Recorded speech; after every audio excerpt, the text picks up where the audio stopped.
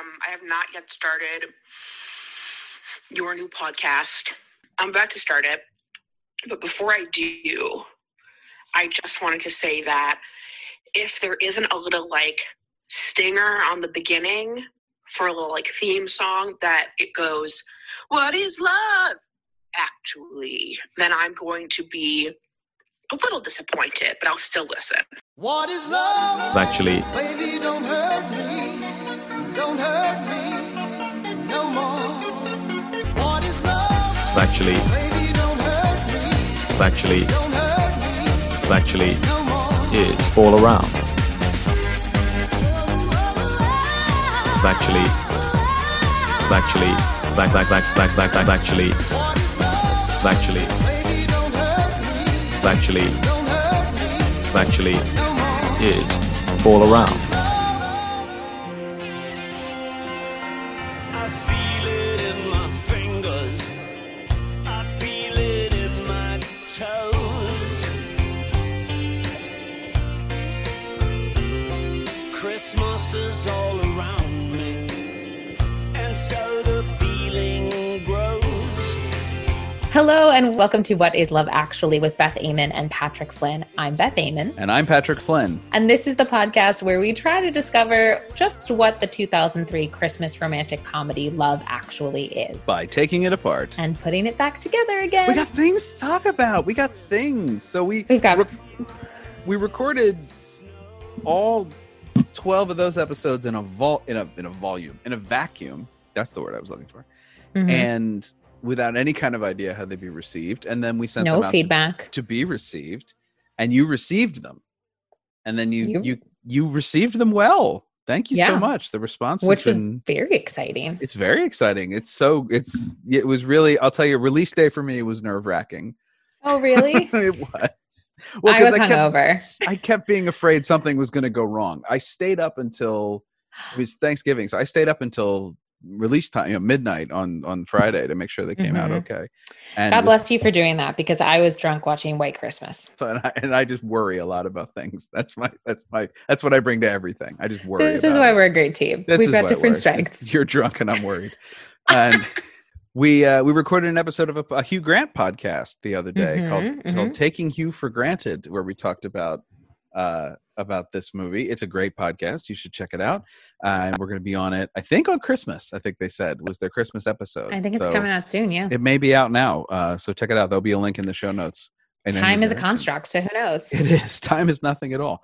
We talk about Love Actually. I fangirl about The Undoing for a little bit. It's a great time. You do. You guys spoil The Undoing for me, which is fine. Yes, please. If you haven't watched The Undoing, don't listen to that. They may not include any of that stuff, but just so you know, if we start talking about The Undoing, I'm going to ruin it, and you should pause it. The whole thing, and you should skip it. I say before I ruin it, but I do. You do well before.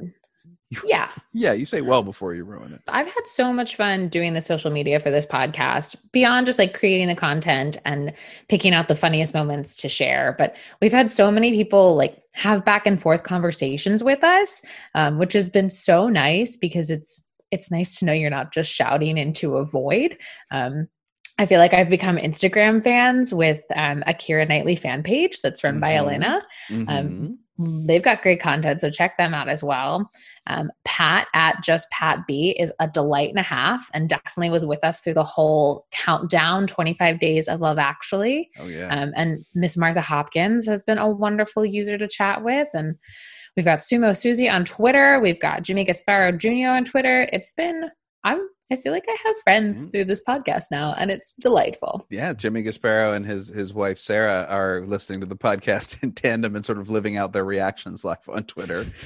They're at Jimmy Gasparo and at Tulea Photo. I believe I'm pronouncing it correctly, but if you go to Jimmy's Twitter, you'll find it really fast. We have, though, listeners around the world. We have discovered. That's the funny. See, you love the social media sort of connection. I love just looking at the metrics of where people are downloading this show. And we're big in Denmark. What an exciting time. We're big in Costa Rica. These are statements I never thought I'd ever hear. Yeah. We were ranking really well in Mexico for a while. Mexico, Canada, Australia, Thailand, Greece, Great Britain, of course. And frankly, I think I think we could be doing better over there, and I'm just going to blame Boris Johnson and move on. Good. Okay. Yeah, that's just where I'm Noted. going to lay that firmly. Ibrahim They're just like preoccupied. or Rees-Mogg, one of those two people. I'm just going to put them, I don't know Jacob who that Rees-Mogg. is. But Jacob what is a Rees-Mogg. terrible- That his name suits his personality very, very well. Oh, He's God. a terrible. He's like the Steve Mnuchin of. No, He's thank probably you. worse than Steve Mnuchin. Anyway, you don't need to know who Jacob Rees-Mogg is. Oh, he sounds like what's the dragon's name? Smaug In The Hobbit. Smaug. That's what he's. Yeah. Yes, that's what that sounds like. Yeah, So that's that's right. what I'm picturing. He has similar opinion on people too. I think to Smaug. Oh, And- good, And what good. they're for, and what people get to have any part of his money. Oh, Yeah, he's a happy man. happy holidays, everyone. Well, in England, they're hurtling towards the no deal Brexit. So he's on TV all the time. But we're not going to talk about that.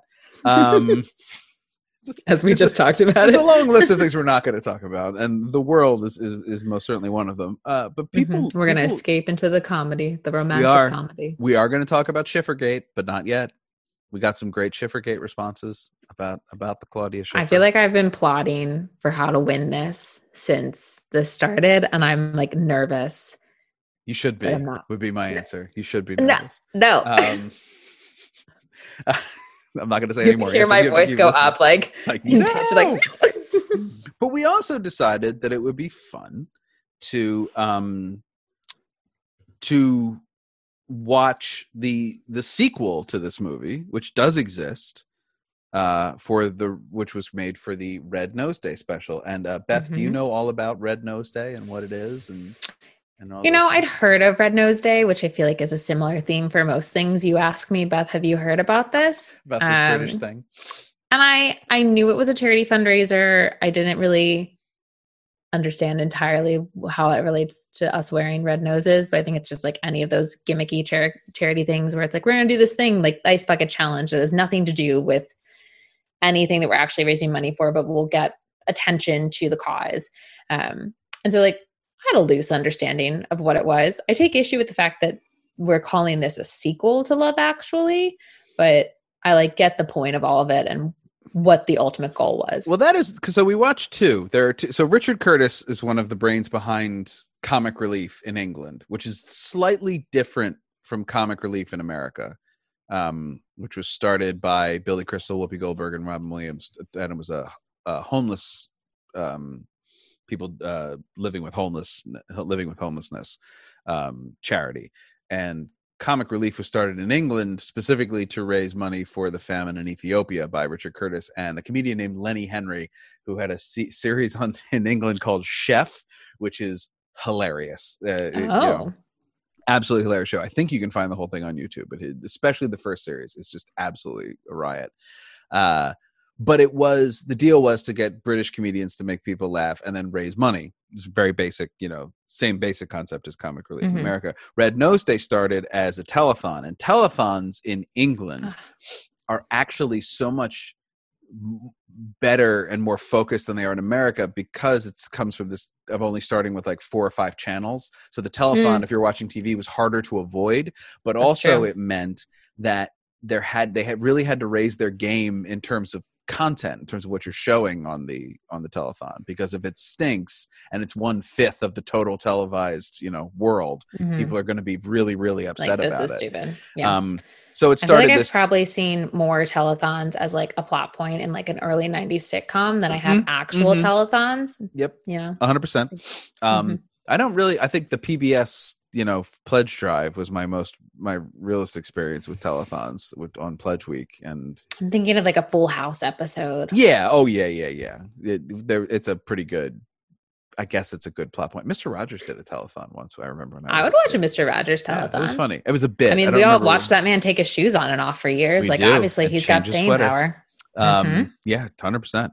And but so it is a lot more tradition of people donating their time and TV shows making special episodes and airing special content to really get people to watch and donate. The other big one that Doctor Who fans might know of is Children in Need, which raises money for children's hospitals in the UK. And Doctor Who for years, when the series came back, did a Children in Need Day special where they would Cool. tease something about the next series that was coming up. Oh, and like give actual Yeah, it would have Information actual. They about- would film actual mini Oh. episodes of the show. I think and- that's kind of better. So that leads us to the two specials, 2019's. I can never remember what it's called.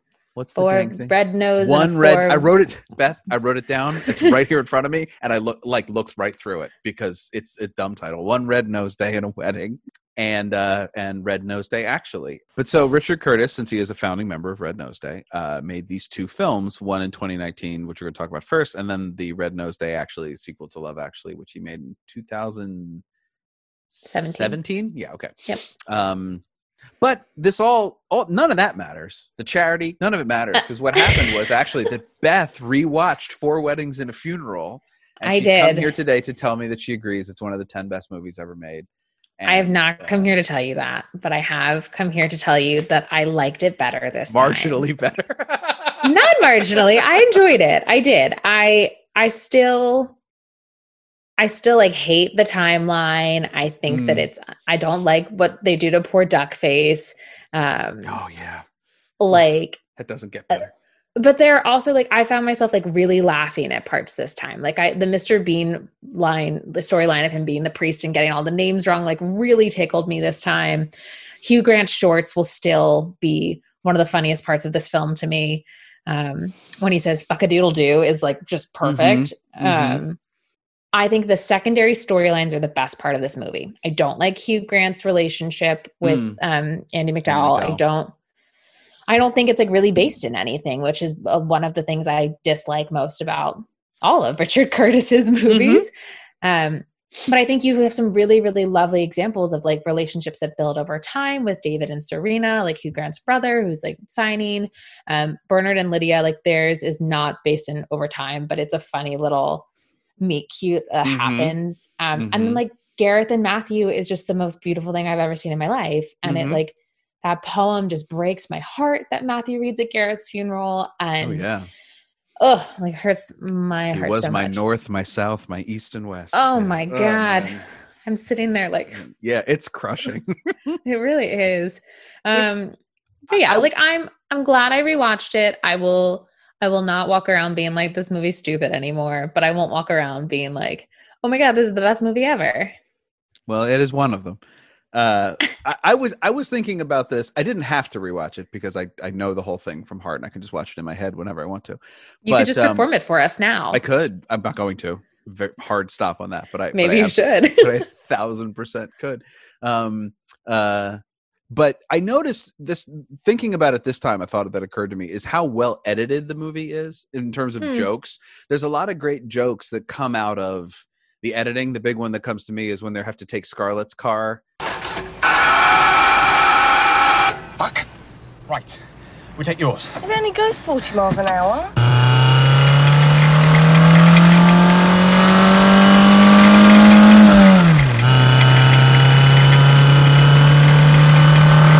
What turn off? But not with the B359. It's the B359. Fuck it! I was interested to watch the Red Nose Day sequel, and it raises the interesting question that we're gonna talk about, I think, with both of these. Which, first of all, is it a sequel? This one's more of a sequel. This one's more of a sequel than the other one is. What did you think of this Red Nose Day My first special? impression was that the wedding takes place in Islington, which is the neighborhood I lived in when I lived in London. So I was very delighted by that and distracted by that for a good 4 minutes. That took a little minute. Okay. 'Cause Uh-huh. these are like these are 20 some minutes long, right? These shorts. Yeah, it was about 15 or so. Okay. I think that this one tried to be a sequel more than the Love Actually one did. I think it's very lovely that we're having we're still like thematically within the wedding kind of jam, but you have lovely little surprises that you aren't expecting. Like Lily James is marrying a woman, and that they're the daughters of Fiona and Hugh Grant, who's he doesn't have character names. He's just Hugh Grant. He's Charles. He's in okay. This one. Him. Yes. Sam Smith shows up. Like that's Oh my! delightful and confusing. That is a truly awesome cameo. Yeah. because no one says anything. It's Nope. just there's that they do a mirror of the scene. It's Lily James and Alicia Academy Award winner Alicia Vikander. I don't know how to pronounce her name. She won for the Dutch girl. Vikander. I think it's Vikander. I don't know. Vikander. Alicia I can't be Vikander. trusted with this information. It's their wedding, and they mirrored the scene where the two people are singing I Can't Smile Without You, and it's hilarious in the first movie with these terrible sort of people singing the song, but then they cut to these two people doing it. Nicola Walker, who is one of the Frightful folk duo from the first Frightful folk that's what duo. they're credited as, the Frightful folk duo. Oh, what a in this, put that on your resume. In this, they are credited as very bad singer, and it's the same. They mirrored the scene from the first movie where we do the ceremony and then we have the readings and then we cut to these two people singing this terrible song. I also just love the bit of like this in both of them is that you're in a church and then you have two folk singers sitting on like the steps of the altar, just chilling. You're like, wait, how are you allowed to do that? Oh, because they're not Catholic, Beth. That's okay. They're allowed strong. to have fun at weddings and funerals. It's a whole thing. Oh my God.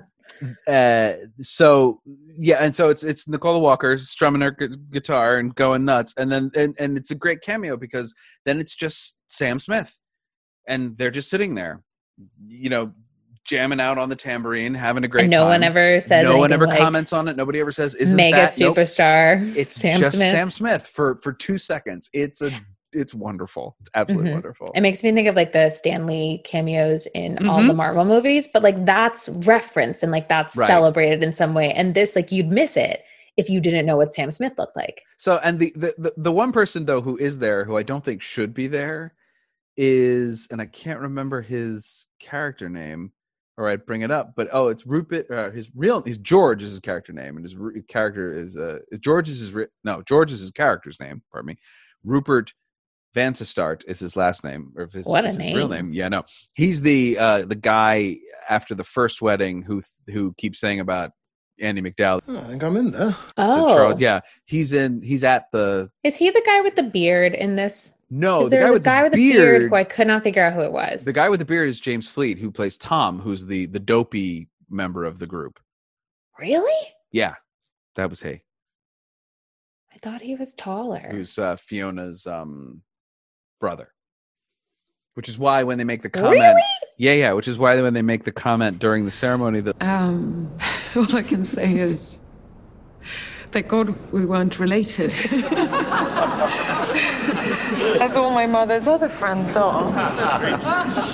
His wife hits him because they are technically like they are second cousins. Yes. And that hit me. Okay, this rewatch of Four Weddings, I was like, second cousins are not distant. Like my family like gets together with my second cousins. Like you should not marry them. It is the only part of the movie Four Weddings and a Funeral that makes no sense to me. I don't know. The only part? It's the only part that makes, because it's such every other thing I can explain away of like, well, it's romantic comedy, or well, it was easier, or well, it was this. That is it's just incest. Exactly right. It's an unnecessary complication. I don't understand it. But anyway, I pretty much liked this. The only thing I didn't like in it, I will be honest, is that you have these two women getting married, and when it's time for to give the speeches, Andy McDowell stands up with the brides, and they give this thing about how, well, usually the men give all the speeches, and then they give this whole tirade, and they go, but Hugh Grant's going to talk now for 20 minutes. Hugh Grant. And it is such a wow, you don't even see what you just did there, Mr. Curtis, do you? You don't. I don't think he's seen for many years. Like, I get it. You need to have Hugh Grant give the speech, but don't make it like a feminist manifesto, and then be like, and anyway, here's the man. Anyway, but enough of that. Here's Hugh Grant. The thing that probably bothered me the most was that their vows were meant to be like original vows, but like Lily James went, and then what she said was pretty much exactly repeated, but just told with less detail. From the opposite point of view. Yeah. And I was like, but like, it was like, I held your hand, and then repeated was like, I held your hand. And it was like, and then you kissed me and everything changed. And then it was like, and then you kissed me and I was never the same. It's like these, do you just get lazy writing Oh, these? see, I thought it was cute. I thought it was poetic. I thought it was cute the first time that the story was told. No, I And like then that the they gave the same vows. I like that it was cute. And it was, But it wasn't the same enough. now, see, This is if it going to had be our been next this is Schiffergate. what I was going to say. Valgate. Yeah. No, you get pretty mad about Schiffergate. I'm gonna Is say. that the logical argument that you're missing? Like you're missing a point of the logic. I'm not missing any point of the logic, and the listeners will bear me out.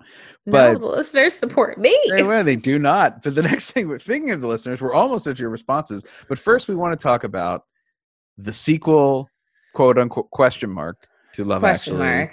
Red Nose Day. Actually, Is this a sequel? Actually, this is a lot more of a parody, yes. like the best Love Actually parody you've ever seen.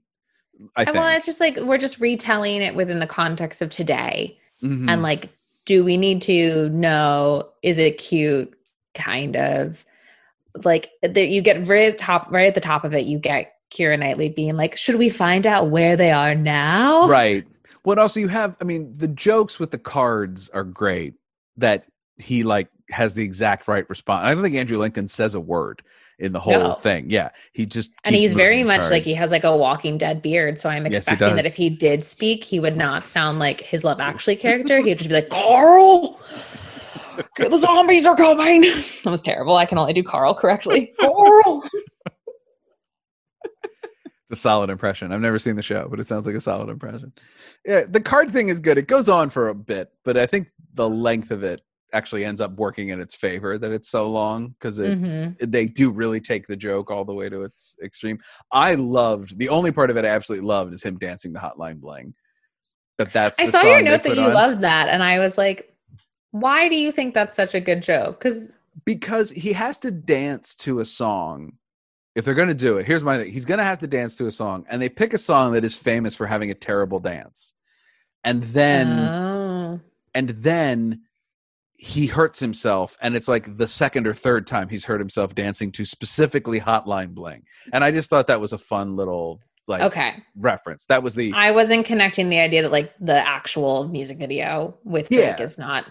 It's just very bright colored. It reminds me of an Apple commercial. It doesn't make me think of dancing all the vines. at all. Oh, the vines about that dance. The vines. Oh, God. Oh my God, Beth, throwback to Vine. R.I.P. The vines, Beth. The vines. So many vines of him like with a tennis racket knocking a ball against the corners. Oh, that's so funny. I like the memes where it's like he's got his hand out, like he's shooing something away, and then he's like welcoming it, and then he's like shooing it away. Yeah, yeah, it's a high quality video that launched 1,000 memes, and probably a lot of downloads of that song. Probably. I don't think Drake's doing poorly right now. No, I don't think so at all. I like that they got the same DJ for Radio Watford. So I do not like that they killed Joe, even though it's not really a sequel. Why did we have to do it? Like, there's no reason why he needs to be dead. Because what it made me do was think, like, is Gregor Fisher dead? Right, which he's not. Is he? And he's not. So why did we have to kill Joe? Because if anyone was going to make it out alive, out of the two of them, it would be Joe, who has not done tons of drugs. When I kept expecting the joke to be like, big man, big heart. He's right over there. You know what I mean? Yeah, like, I was too. And it was. When it's a big coffin, I was like, was it for like a music video? Like, I don't know. It was a bizarre choice to kill him because it didn't add anything to the scene, the moment, the episode, nothing. And it just made me sad now that I have seen the light and understand that Joe is the real romantic lead of this film. Right. The most attractive man in As per Britain. Melinda Markland. Like, 100%. I'm just sad that Joe is dead. Yeah. When we were making our social media clips for this series, we said, well, we have to include Melinda talking about how attractive she finds Joe, and then we went, oh wait, which clip would be the one to talk about? Because it comes up a couple of times in that episode. He's the most attractive man in Britain. Joe Blue Eyes. It did have the moment though, that sequence of him talking to the radio DJ, which I liked. though, where the thing jumped the shark for me, which is when he made a Kardashian joke, and I was like, okay, we are officially out of ideas. Well, and I think this is the whole thing for me, was that everything was just like a slightly updated retelling. So that conversation was like the exact same conversation he has at Radio Watford before. And like the joke before was better about Britney Spears being like a terrible shag. Like that was funny. And then this is just kind of like we're naming celebrities from the Kardashians 2020 now, which is or 2017, whatever. It was 2017, which is, and that joke's a little I think Hotline Bling was timely, but I don't think the Kardashians joke was. When was Hotline Bling? Why would they not be timely? I guess Kardashians have been ruling the world for a while now. That's true. Now Hotline Bling's 2015. Okay, so it's not like right on the cusp of Hotline Bling. Oh my God, Hotline Bling was 2015. 2015. What year is it? What day is it? What day is it? What month is it? Where are we? It's Christmas. And Christmas. I thought the Jamie and Aurelia section was good. I thought that was funny. Yeah, it was cute. Actually, it was sweet. Yeah, I like that. She's until the last line. Oh, you didn't think Well, it was more like he still doesn't understand Portuguese, so he doesn't understand that she's pregnant, and she just gives this look at the end. It looks like a little bit scared, honestly, of like. I don't know. I mean, like they already have like 3 full-grown humans, and now it's like there's going to be another one. I mean, it was a horror film for me. Imagining going from 3 children of that age spread to a 4th, which is Jim Gaffigan says is like you imagine you're drowning and someone hands you a baby. But and I thought the Liam Neeson section was probably the best emotionally speaking. I have one main question. Sure. What are high-heeled trainers, and why was Sam wearing them? Well, I understand a trainer's a sneaker. Okay. I know a trainer's a sneaker. Okay. No, thank you for assuming I did not know that. I understand what a trainer is. Just saying, But like, why was that a necessary joke of like, how'd you get so tall? And he's like, I'm wearing high-heeled trainers. I don't know. He's also pretty tall, so I don't. He is a gangly man. Liam Neeson is very tall, so like you would have to stand on with high heels to seem tall next to Liam Neeson.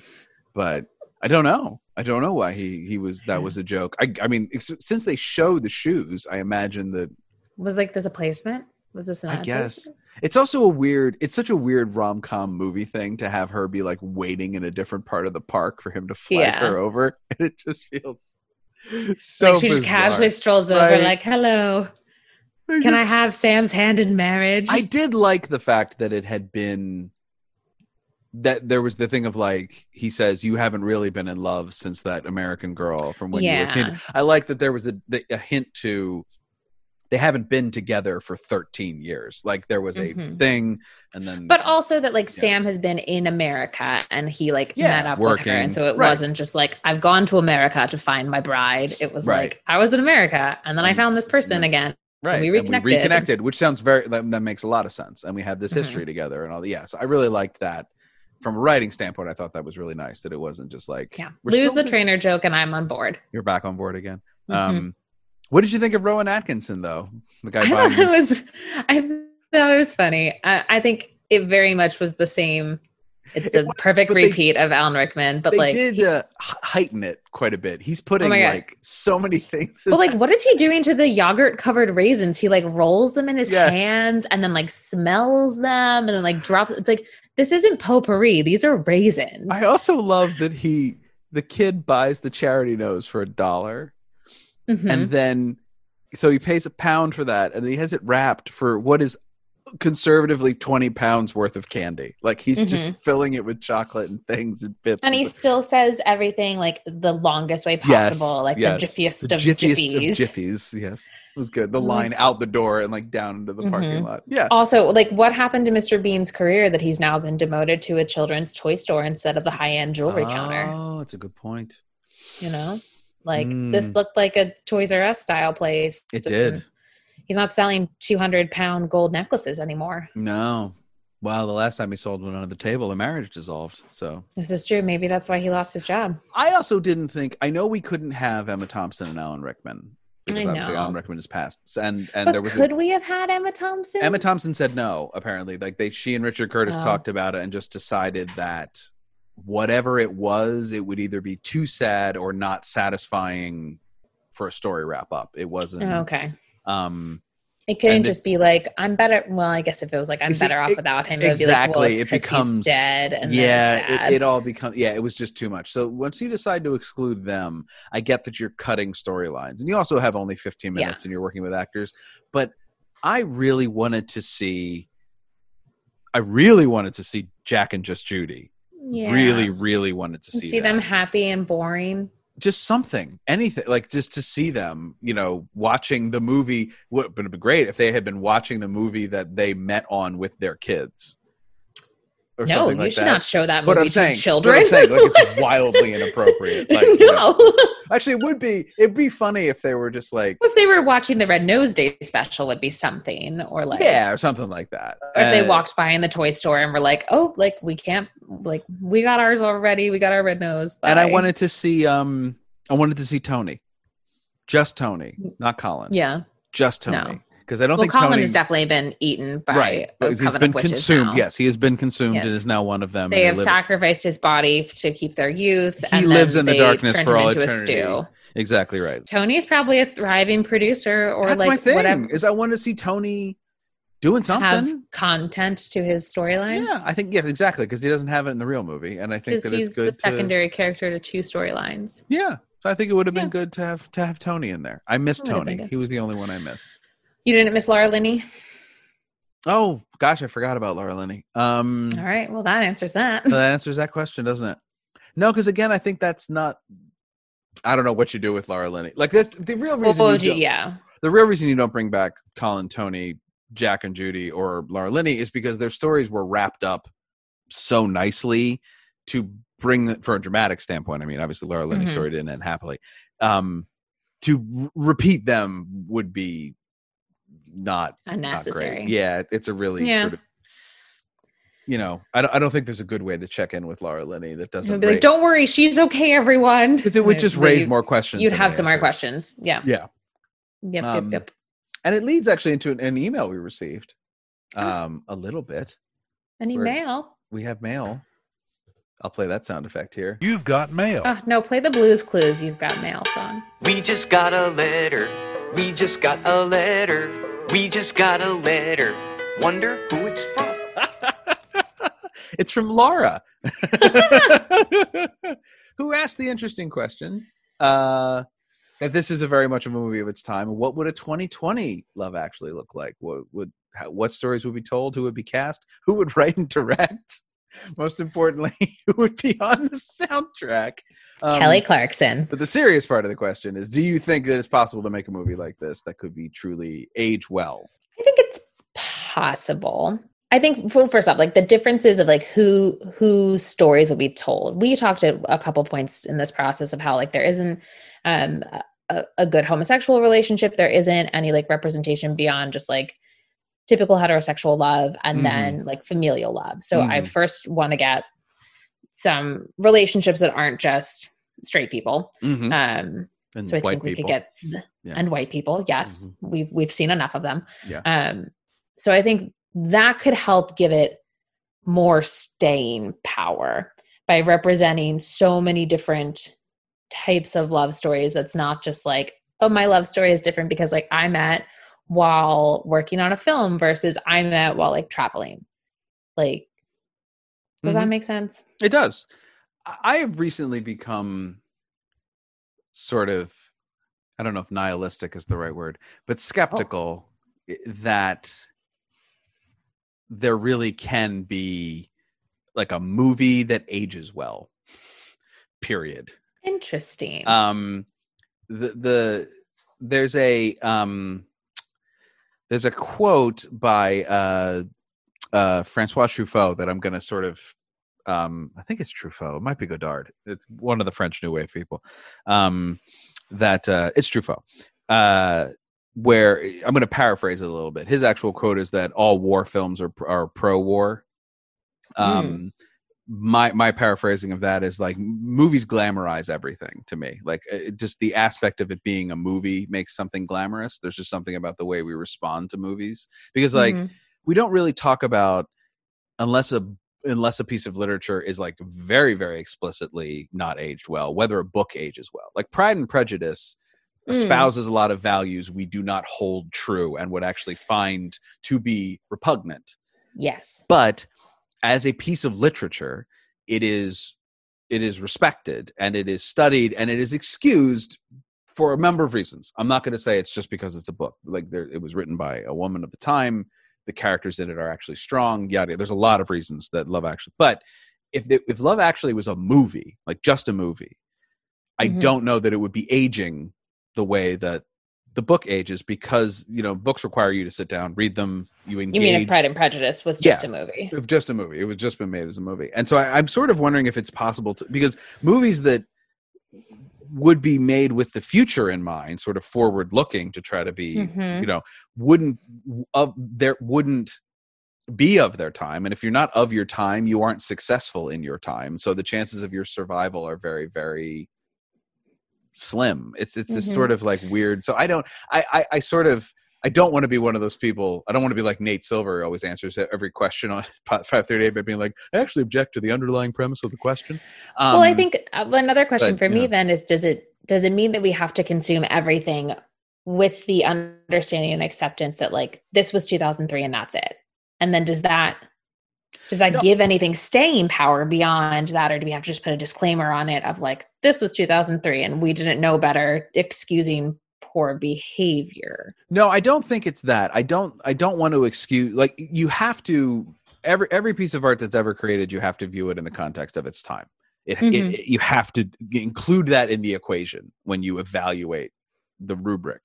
But that doesn't mean it excuses it from its bad behavior, but it's just a question of whether you go, well, it was 2003 and that's the way we kind of were, and I'm fine with that. And I think a lot of that response usually just comes down to how old you were when the movie came out.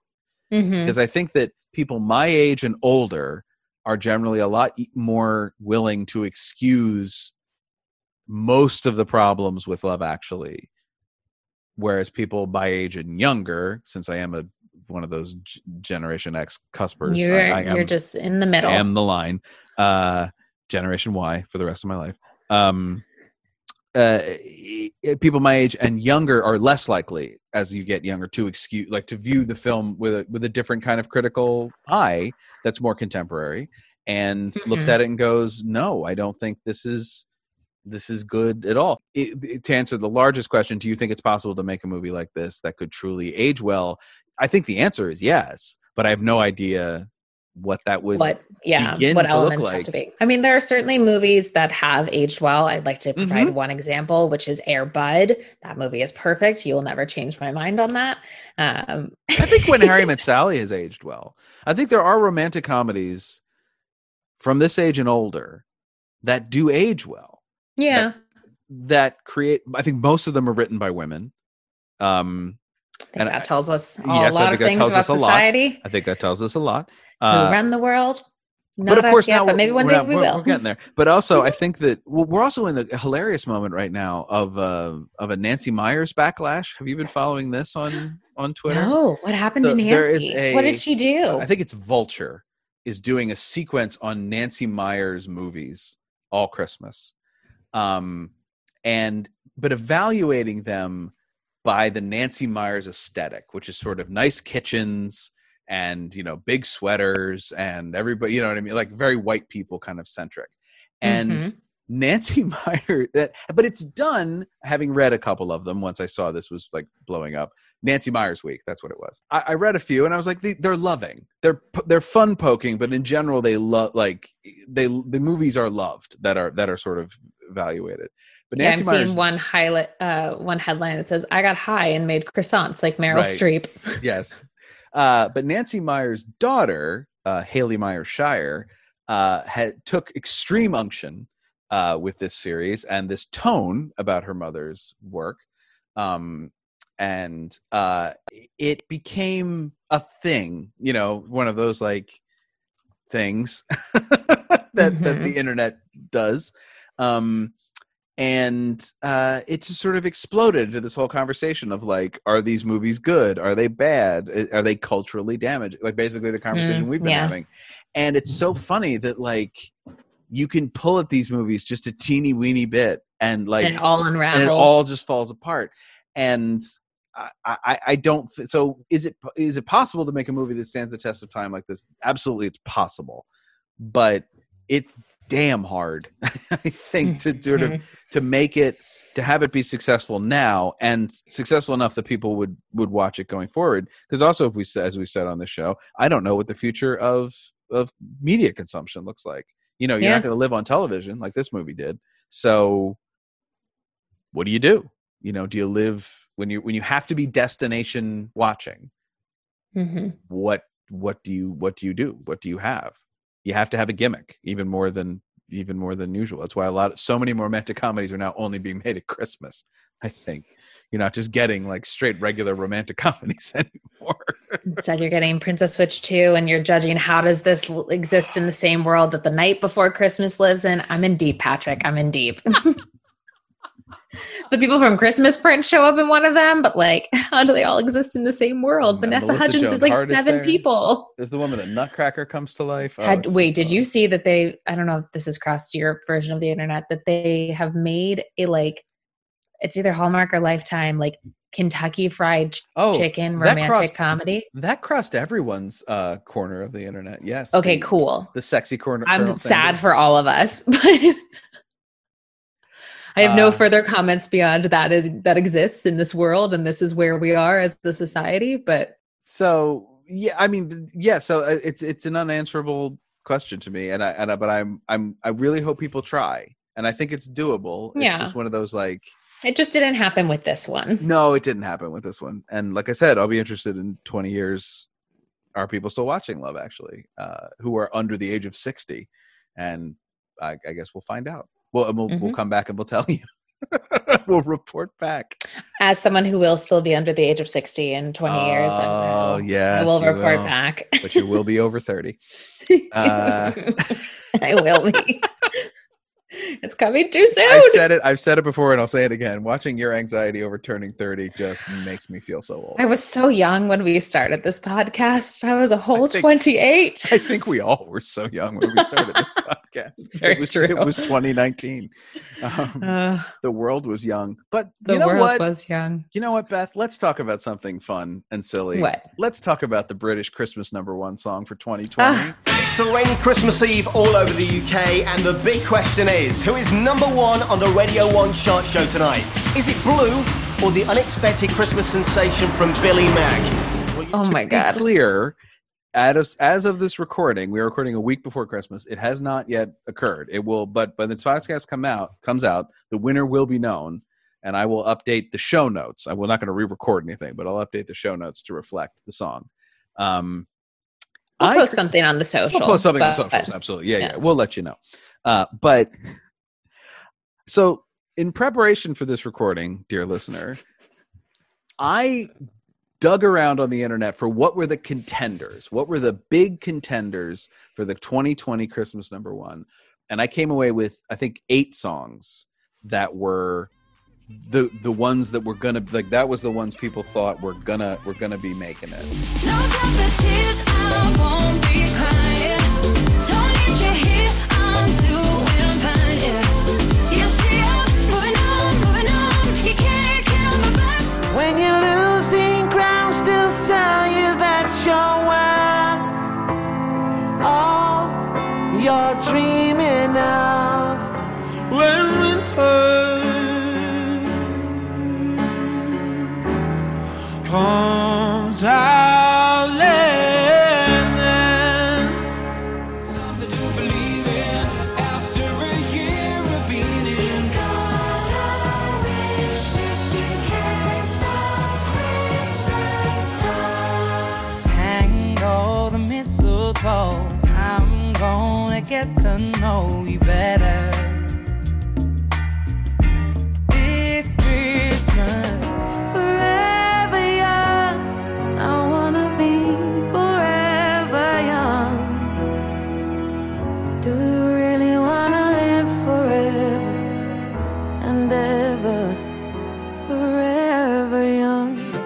wash your hands and stay indoors. Thank you, baked potato. Only visit grocery stores. Thank you, baked potato. And if you want to have a better day, you must listen to what the baked potatoes say.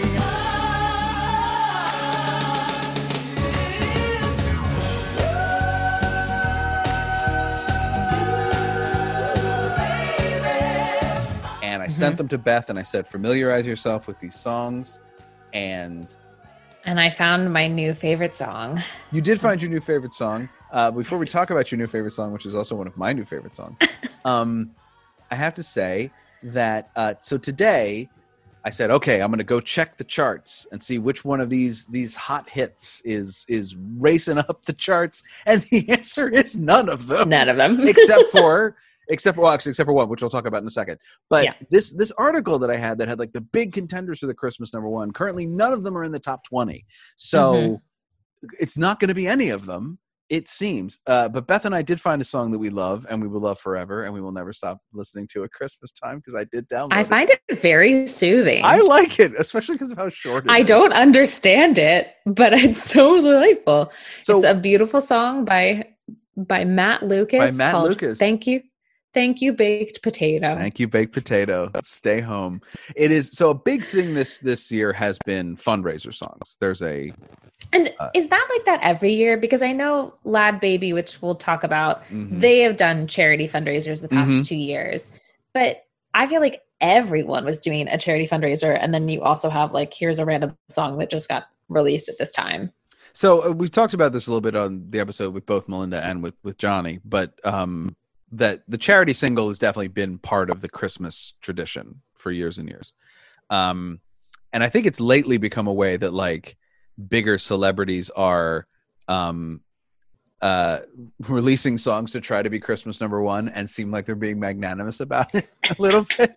They're like, it's okay. It's for charity, It's for not charity. for my It's a charity single, ratings. not making me but I want my Wikipedia page to say that I had a Christmas number one song.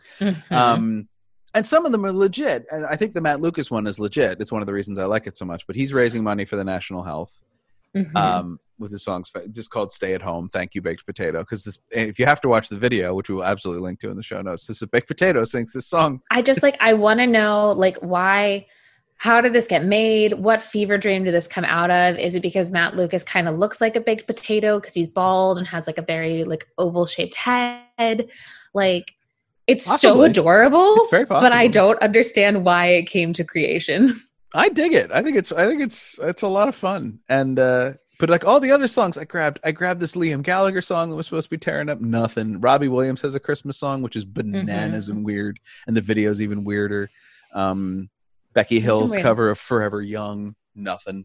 Which is great. It was good. It's a good cover. So the charts There's like a little today- mix song in there, which is like really fun. I found two pieces of information. I have the charts from today, the top 100, I guess, but we're not going to deal with all that, in Britain. And then I also I found gambling.com. You can bet on this if you want to, and they give odds. So we're going to talk about who has the best odds after we talk about some of the songs currently tearing up the top 10.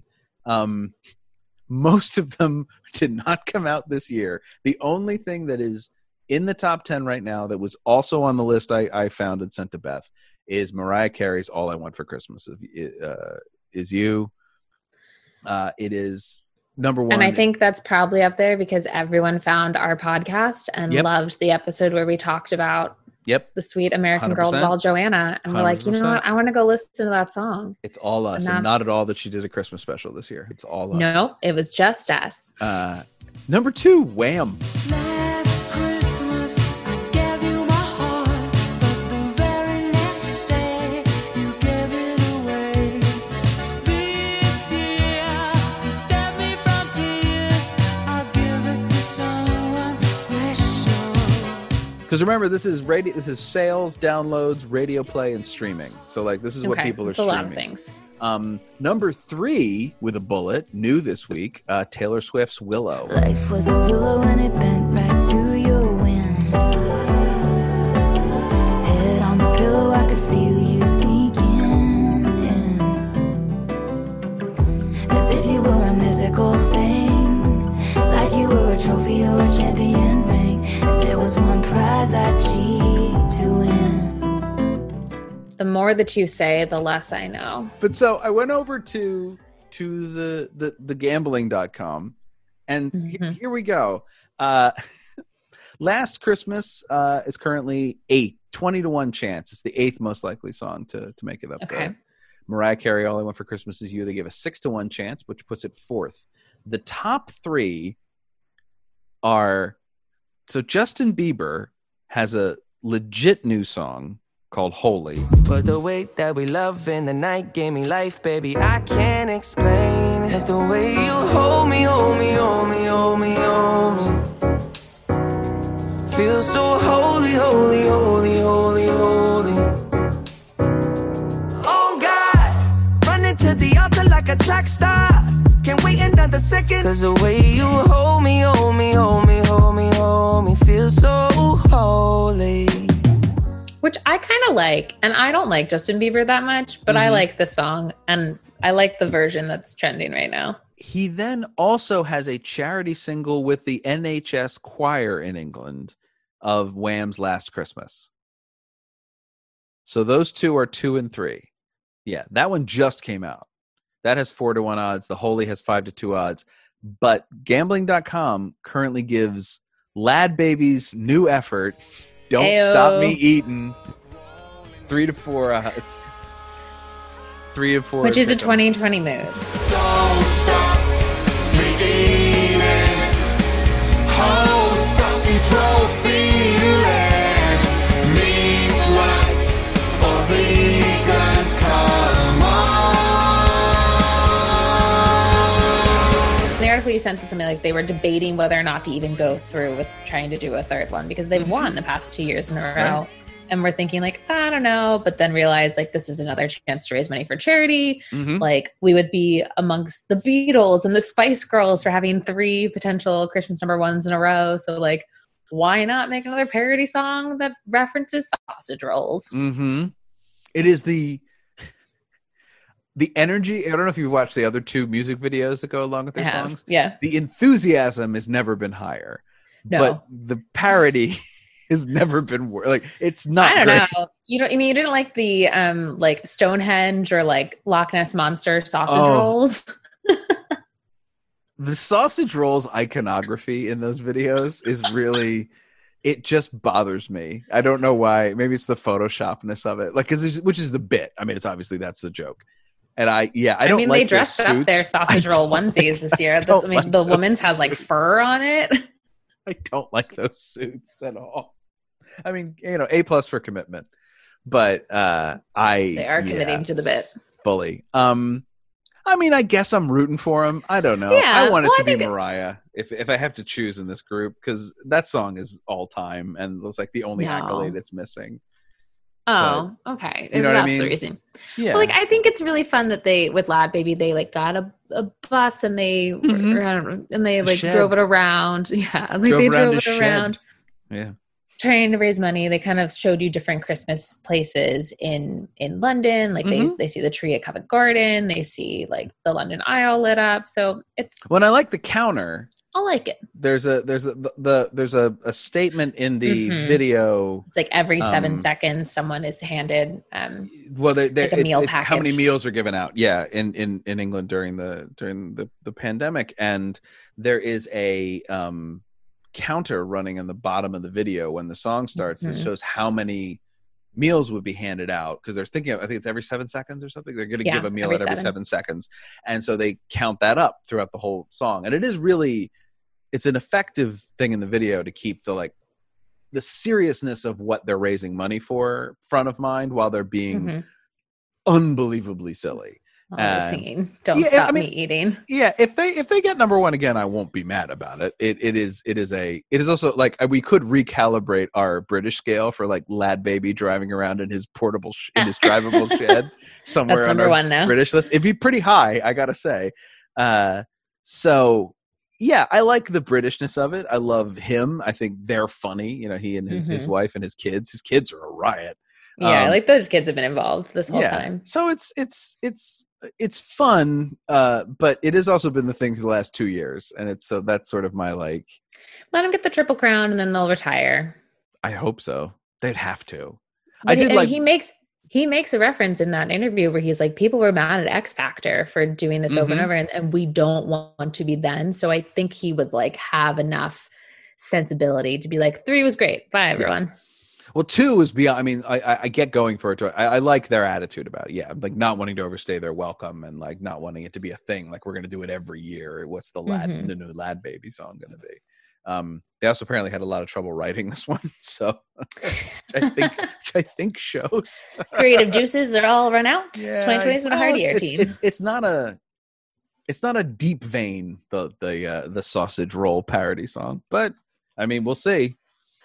You know, it's hard to get mad at a charity single, which is again why I think so many celebrities are doing charity singles for their They're like, Christmas please love number me. ones. Yes, that's fine. You don't have to feed my pocket, just feed my ego all day, every day. So yeah, that's what's in contention. Look in the show notes if you don't know already to see what the number 1 song was. I'm gonna go stream Thank You Baked Potato 9 more I'm times. just afraid it's going to be Willow. I'm just really afraid it's going to be Willow. It might. But you know, do you think Taylor knew that when she released this album? I think there's way more thought in her album releases than there are. I think there's way more thought in every single thing she's ever done ever than anybody thinks. 100%. But I think she's thinking about what might be her own triple crown of albums and not the British number 1. Sure. I don't think she cares so much about the British number 1, but I think that it's certainly something somebody probably said to her in a meeting at some point. But like, oh, and if we release it here, we can try that. But I mean, she is the only she and David Bowie are the only 2 people to ever have 2 number 1 albums in the same year. So yeah, it's an A for effort. I appreciate the fact she made a record and during quarantine. Like I like people who, you know, if you got the juices, you got the time, you got the money, keep working. But yeah, there's probably a third coming. If you've been onto Taylor Swift TikTok, like I've fallen into by accident, oh my gosh, there's a lot of theories. A trilogy of albums by Taylor Swift. And it makes a triangle around Pennsylvania and the places. It's a whole thing. I can't. It's too much. Well, I'm definitely not falling down that rabbit hole. And those sorts of things end up just making me sad. But you know, if it's entertaining you, God bless. Speaking of things that make people sad but are entertaining, I think it's time we have to talk about Schiffergate, Beth, and how wrong you are.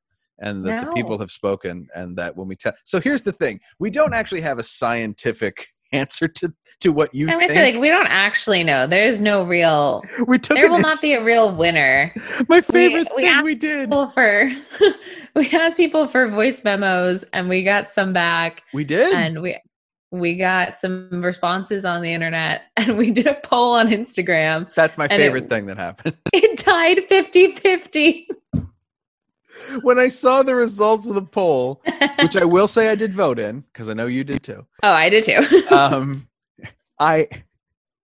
I was just like, of course it's 50. It's not even 51-49. Like it's just a 50-50. Flat 50-50 result. We got some great voicemails that go in both directions, but also mainly go in my direction. We're gonna play a sampling of those here. Hello, listeners of the What Is Love Actually podcast. It's Oscar here. Hey guys, this is Jim Gasparo. Hi, it's Caitlin from LA. Hello, Patrick and Beth. I hope you guys are having a very good Christmas. Hello, Beth and Patrick. It's Diggory Waite here from the Taking You for Granted podcast. Hey, everybody. This is Carrie Ginsburg. I wanted to send in this voice memo just to state a couple of other things about hashtag Schiffergate.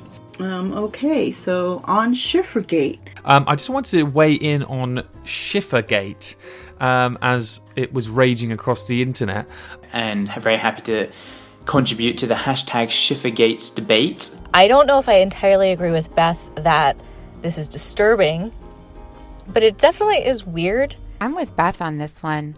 I think the whole Claudia Schiffer thing is weird. I'm going to actually disagree with both of you, I believe, which I hope is okay.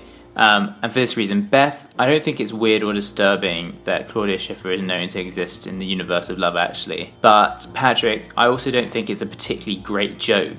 The fact that I've watched this movie a dozen or so times and never picked up on this joke until now, I think kind of proves that point. No, I don't think it's weird. I think the fact that she's Claudia's doppelganger is very charming. I am firmly in Patrick's camp that I don't think there's anything odd about Claudia Schiffer being in a movie in which they reference Claudia Schiffer, but she plays another character. I have to say, my unique perspective on this, I think might be a bit unique, is that I don't know who Claudia Schiffer was, literally, until you guys mentioned it and this whole situation.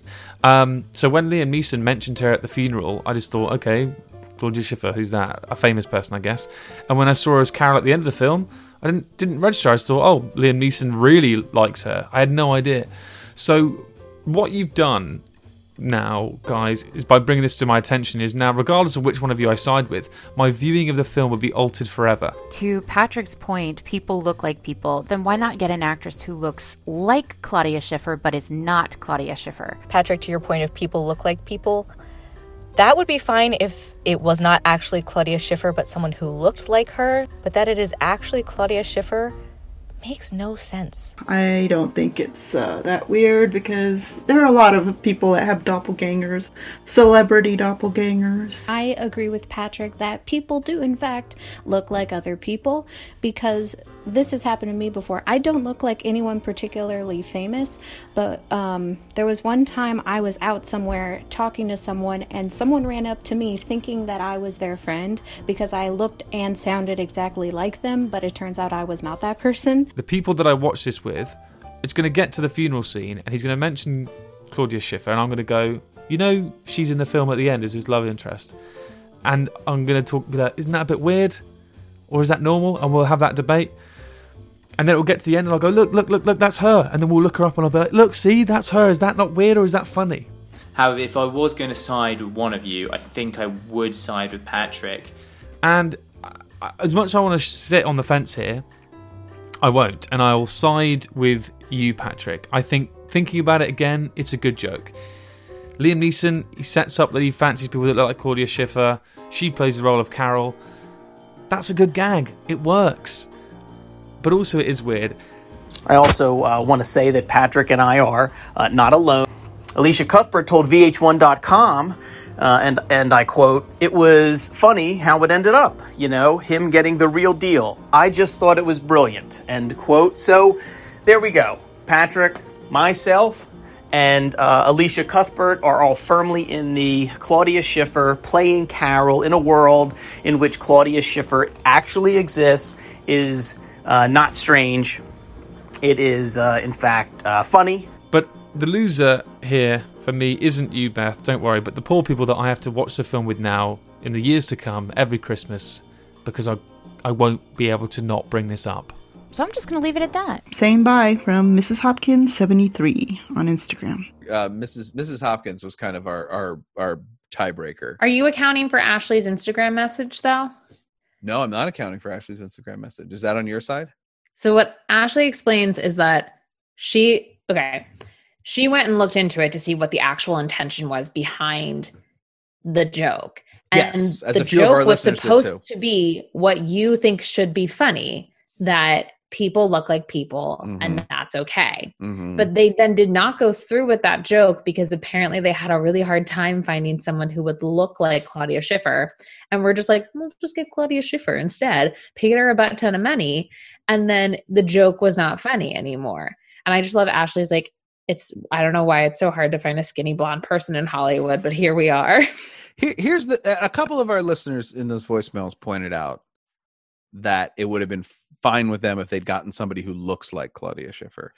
I think when you're watching this movie and they got somebody who looks like Claudia Schiffer, that joke wouldn't land, because Claudia Schiffer That goes completely against what you said, though, that people No, no. look like people, so it's okay. No, that's why it's fine, because the joke is that it is actually, we know it's Claudia Schiffer in the audience, but in the reality of the movie, it's just somebody who looks exactly like Claudia Schiffer, and the reason she looks exactly like her is because she is her. But if you went out, you're completely agreeing with me then. No, I'm not. I'm not in any way agreeing with you, because I think it's funny. It's more the logic of it for me. It's that if you have admitted that this person exists in this world, then they exist in this world and they can't be somebody else. I'm not going to relitigate. It's like this my with you. problem with the Princess Switch, The Night Before Christmas, and The Christmas Prince. Vanessa Hudgens somehow is connected to all three of those worlds, but she's different people in all of those worlds. Netflix needs to call me before they do anything next. You've now hit. That's a whole other conversation. But I just like the rules of the world that I'm in to make sense. Maybe that's me grasping at I think straws they at do the make end of sense. 2020, but I think they make perfect disagree. sense. I disagree. I think it's like the premise of the movie Dave. Do you object to the premise of the movie Dave? I'm going to say something that should not shock you, but I don't know what the movie Dave is. Dave is the one with Kevin Kline plays a guy who looks exactly like the president because he also Oh, they made plays a the musical president. out of this. They did make a musical out of this. See, I know the musical of it. I don't know the movie. Okay, so you know the musical, but it's a movie. It's a movie in which Kevin Kline plays the president, and he plays this guy named Dave who looks exactly like the president, and then the president goes into a coma and he becomes the president. Does it bother you that there is, Kevin Kline looking like exactly like this other person because he's playing both characters?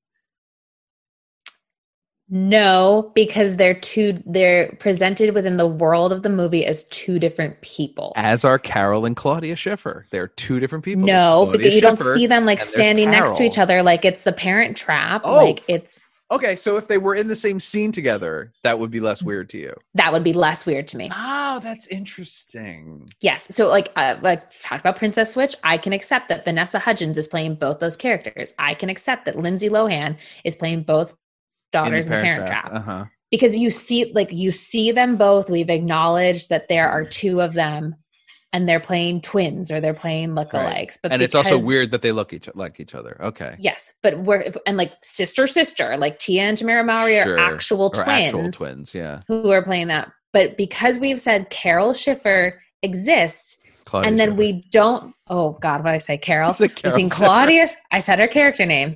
We've seen Claudia Schiffer exists, but then we don't see like real Claudia Schiffer and Carol next to each other. We see just one person.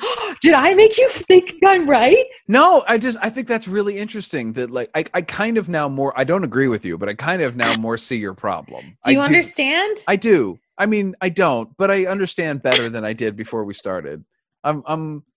I at least now I'm understanding the parameters of a world you need to exist. That since Yes. if the movie acknowledged, so even if there was a line in which Liam Mm-hmm. Neeson said, "Has anyone ever told you look exactly like Claudia Schiffer?" That would still probably bother me a little bit, but it would be better than Would what it we help have now. Okay. Yes. Okay.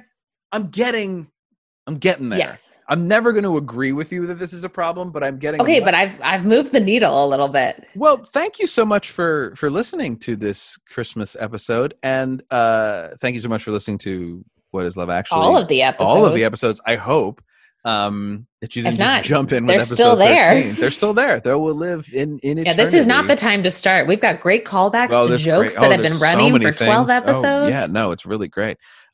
Intricately woven. And this is the time we can reveal that if you listen to every other minute of the podcast, there was a code for mattresses, probably because it's a podcast.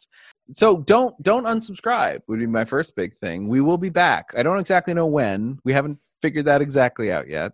But like this was a lot of fun. And It was a lot of fun. I don't think we're gonna totally stop for forever. Well, we Just for certainly like at a little some bit. point we have to watch The Holiday. Like that is. I've a watched it guarantee. this season. I You're know you slacking. I curled up on the couch. I had a great night watching The Holiday with a glass of wine. Oh, I may not always love you, but long as there are stars above you, you never need to doubt it. I'll make you so sure about it. God only knows what I'd be without you. What is Love Actually was produced and edited by Patrick Flynn. We are on Instagram, Twitter, and Facebook at Love Actually Pod. You can follow Patrick Flynn at Unknown Penguin. You can follow Beth Amon at BethAmon13. Please go to Apple Podcasts and leave us a rating and review. If you'd like to support this podcast, you can find a link to our PayPal in the show notes. I'm Beth Amon. And I'm Patrick Flynn, and remember, There was more than one lobster at the birth of Jesus. God only knows what I'd be without.